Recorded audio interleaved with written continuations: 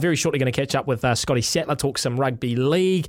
We will have a look over the Ashes and what has happened over the first 3 days, and we're going to catch up with Jimmy Smith a bit later on as well. You can text through on 8833 at any point during the show. Lots of texts coming in on Rodsatui Vasa Shek. I might ask our next guest about that. It is a former Penrith lock and ECN host from across the ditch, good friend of our show as well, Scotty Sattler. Welcome in, Sats. Hey, how are you, mate? Mate, I'm doing very well. So much I want to talk about with you, but firstly, I just want to throw a name at you. Alex Twal. Yeah, they're thinking about getting shirts made up, the hashtag I was there. Because Alex Twal, after 116 NRL games, scores his first try on the weekend. Now, I went and had a look at the replay again yesterday, and I still think there was a knock-on in mid-air, but we're not going to take it off. Sats, don't do that to him. I know. So, but in saying that, it really has taken the rugby league landscape by storm.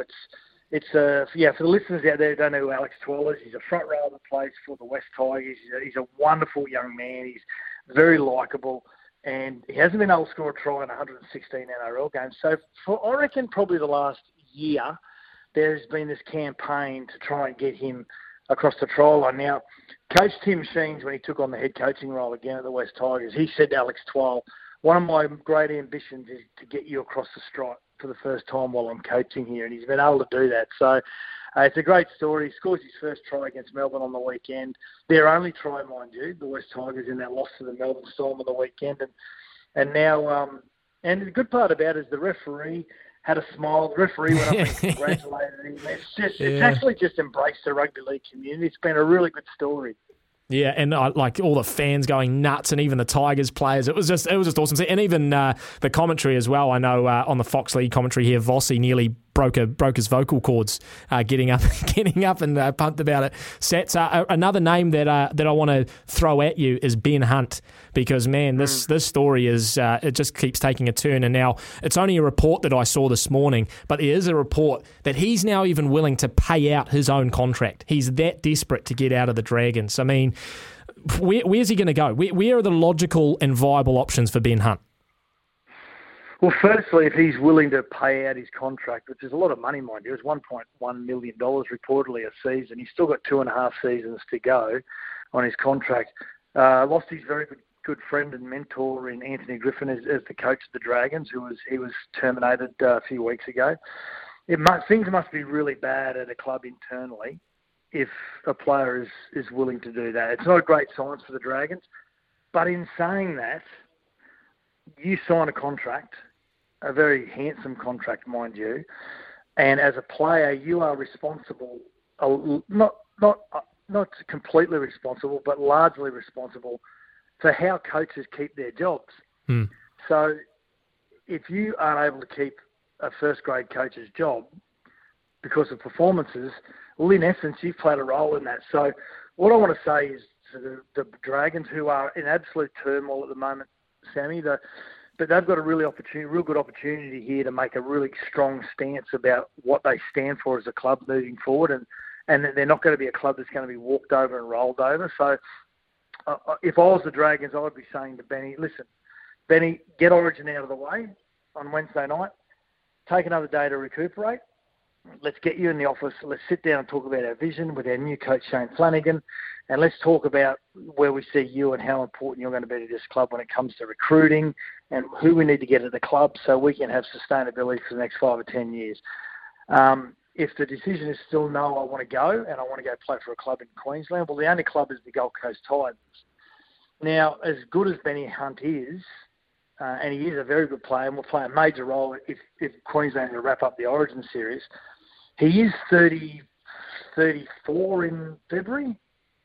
And if the Gold Coast Titans are going to pay any more than $650,000, $700,000 for him, well, they need to be questioned about what their sustainability is like as well. So, if I'm the Dragons, I would be standing firm and I would be saying you're not going anywhere. You've got a contract to fulfil, and we hope you enjoy the new vision that we have moving forward. We want you to be a big part of that. It may mean a position after rugby league as well in coaching or pathways development, whatever it may be.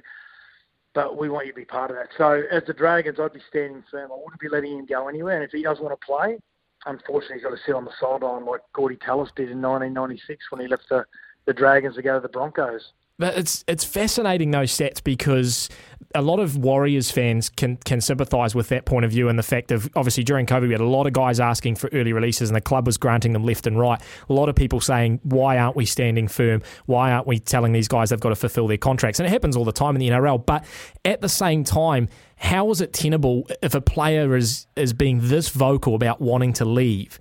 How can he be good for the club to stay? Because there's been a lot of circumstances, Sammy, where you say, and it is, if you kick enough sand in the face of the club and the supporters, the supporters and everyone just more or less says, oh, we don't want this as our club. It could end up becoming poisonous. We may as well just get him out of the club, keep his $1.1 million for the next 2 years, and let's go find some players. The problem is there's not a lot of players on the market that can, the marquee players that are going to demand that sort of money. So, as a club, there's been circumstances before where player A is playing at a club, but he's got an option to go to club B. But if that doesn't become a realistic opportunity, legacy and pride takes over, and that means, well, at the end of the day, I'm still going to play rugby league at a club that is probably my second option at the moment. But I'm still going to be playing rugby league, get to possibly play Origin, and earn over $1 million a year. Pride all of a sudden takes over, and when I talk about legacy, if you continue to make waves for the club and also basically form an opinion that the club is not a club worth supporting, well, then your legacy gets interfered with it as well. The way that you're remembered as a player, as opposed to being this very good player, very, very good player, I've got to say, a great Origin player. And then the last couple of years of your career, you're reminding people that you're more or less a troublemaker. That's not what anyone wants on their conscience and their legacy. So I hope common sense prevails here, and I just hope that the Dragons can sit down with Benny Hunt and say, you've signed a contract, we want you to fulfil it. But most of all, we want you to be part of what our future looks like. And I think hopefully they can come to some agreement. Yeah, absolutely. Very interesting times ahead, Sats. Have a quick look at the games from the weekend, and there was a truncated round with the bye. And starting with the Cowboys, who, before their bye, 3 weeks before, it went down by 66 points to 18 against the Tigers, but they've beaten the Storm 45 points to 20. They go into the bye, and then they come out and beat the Panthers. And I know, it was a depleted Panthers team, but it was also a somewhat depleted Cowboys team. Are they just starting to build something a little bit, the Cowboys? They're not in the 8 yet, but I just have that feeling that they're starting to turn things around in 23. Yeah, Sammy, it's all about timing in competitions. Whether you're going to try and win a comp and win a minor premiership, make the top 4, or even just to make the top 8, you've got to take advantage of any situation that the competition throws at you. And you can't control that, so you've got to take it on board and try and take advantage of it. That's what the Cowboys have done.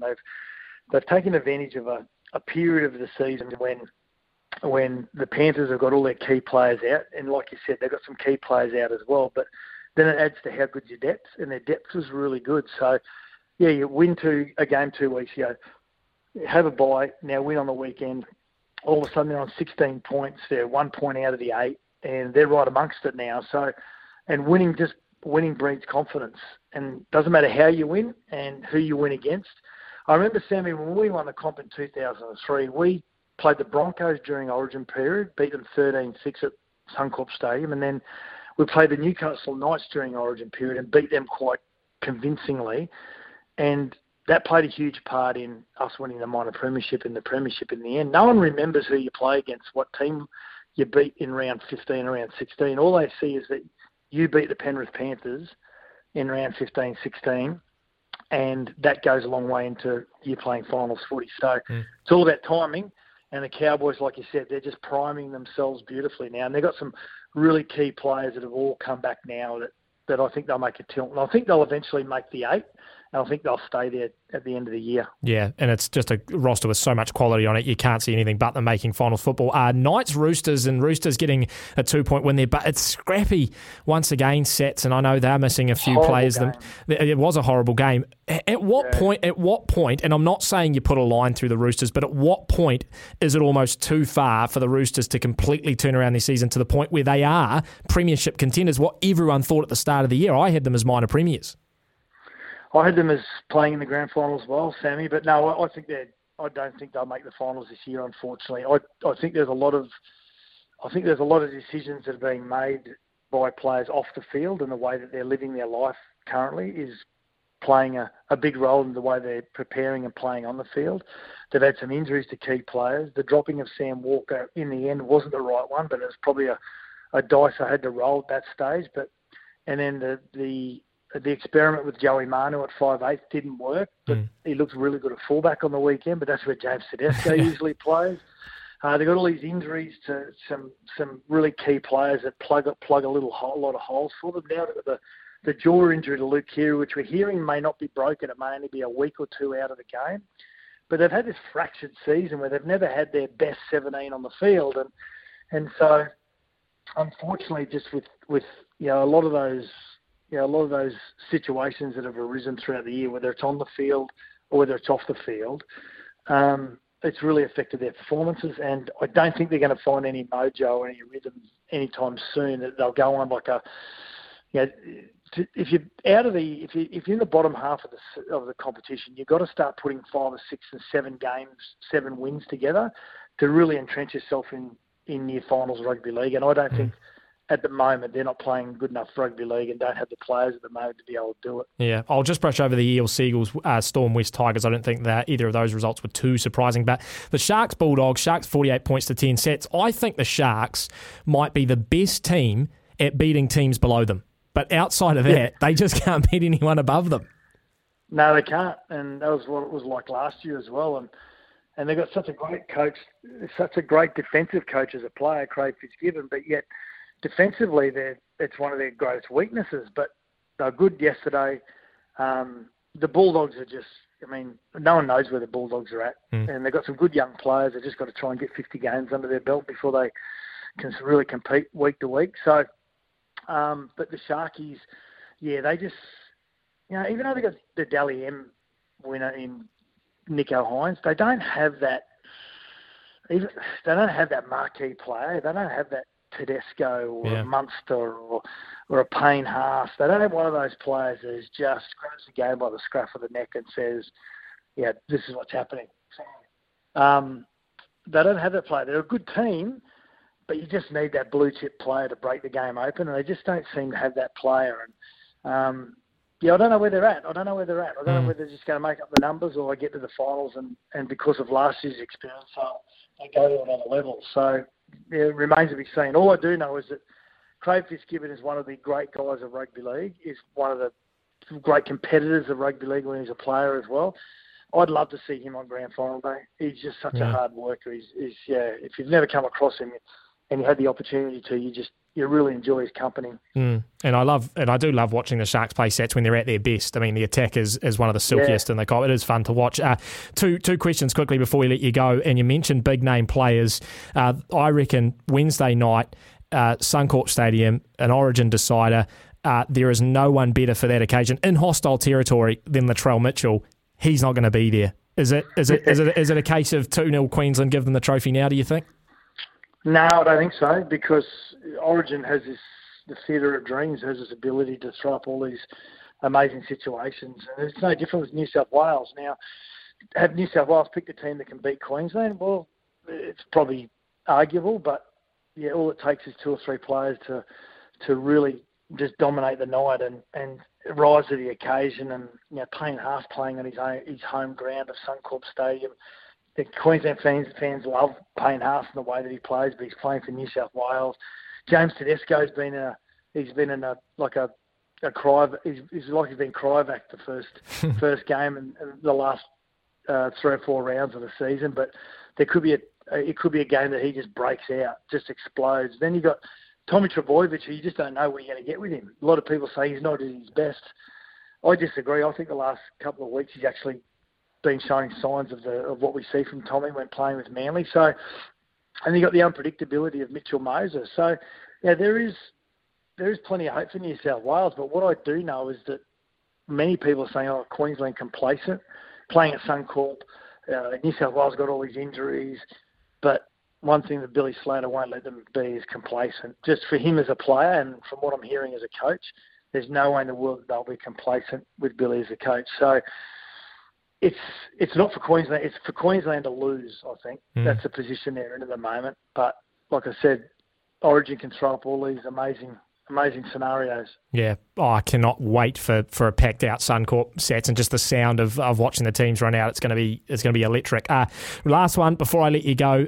Big story over this side of the ditch, and I know it's starting to make waves over there. Roger Tuivasa-Sheck, who hasn't made the All Blacks team, and I'm not sure how aware of this you are, Sats, but the All Blacks named two teams yesterday. They named their 36-man squad for the Rugby Championship. They also named an All Blacks 15, which is essentially the reserve grade team to travel up to Japan and play a couple of games. Now, he didn't make the 36-man All Blacks team, but he also didn't make the 15, which has everyone thinking that is his rugby career basically done and dusted, and the circulation is now starting. Can he get an early release? Will we see him back in the NRL in 2023? It is a lot of speculation because no one really knows whether or not he can get that release and salary cap, teams, whether they can afford him, etc. But how exciting do you think it would be to have Roger Tuivasa-Sheck come in halfway through the season in the NRL? Oh, amazing for the Warriors. I love it for the NRL. I love it for the Warriors because at the start of the season, I picked them as my most improved side, purely because I love their CEO. He's a great guy. And I love their coach, Andrew Webster. He's just, I've had a little bit to do with him from Penrith, but I just know the way that the Penrith guys talk about Andrew Webster. And I just knew that they were going to have a much improved season. They're playing so mature now, especially defensively. But to be able to bring a diamond into the side like Roger Tuivasa-Sheck, I hope they find every opportunity to try and bring him back to the game. I'd love to see the NRL chip in to bring him back to the game. I think that's how important he is to the game, especially the game across the ditch as well. But, it's going to come down to what they got in the salary cap. Now, what they usually do, a lot of clubs will leave one or two places open for throughout the year and some salary cap space, because you don't have to have your complete top 30 fulfilled until about the 3rd of August. And they've said as much. They've said as much. Sets. They've said they've got a couple of spaces, and Cappy. Well, if they've got a couple of places, if you've got a couple of places left in your cap, and your minimum wage is around 120, 130,000 a year, and let's say those bottom end cap players are earning that amount, say 240, 250,000 for those two players, you'd think for the last half of the season that would be enough for Roger Tuivasa-Sheck to fulfil his role in the Warriors side. Now the next question is, where do you play him? Because everyone's been playing so well, but what with great players, Sammy, you just got to find somewhere for them. And I think for him to start on the wing would be great. I think Charles Klukstad is going to be would be a really good centre eventually in his career, which would open the way for RTS to go back to the number 1 jersey eventually, not straight away, but eventually. Do you think if they get him this year, Sats, it propels them into top 4 contention, maybe even premiership contention? I think they'll definitely play finals, and I think that 4th position is up for grabs because there's a couple of clubs like Melbourne Storm. You don't know where you're getting with them at the moment. They're usually a top 4 club, but they're not the Melbourne Storm of old, but they're still great at what they do, if that makes sense. So if the Warriors continue to play the way they're playing, they're definitely a 4th position side. But if they could bring a Roger Tuivasa-Sheck in and they do make the top 4, they're a definite premiership threat. Awesome, Sats. Love having you on as always, my friend. Great opinions and analysis. Enjoy Wednesday night as well. I don't know if you're heading up to Suncorp. Are you doing a call up there for calling SEN? The game for SEN. Yeah. We're doing of course, we've got the 3 calls. We've got the Maroons call, the Blues call, and the neutral call. And I did the neutral call in Adelaide for game 1, which I love the neutral call. But game 2 at Suncorp, it's all Queensland. 100% Maroons call, yeah. Love it, Sats. Well, enjoy it, mate. And I hope for your sake they go 2-0 and take the trophy. Anytime, Sammy. Thank you, mate.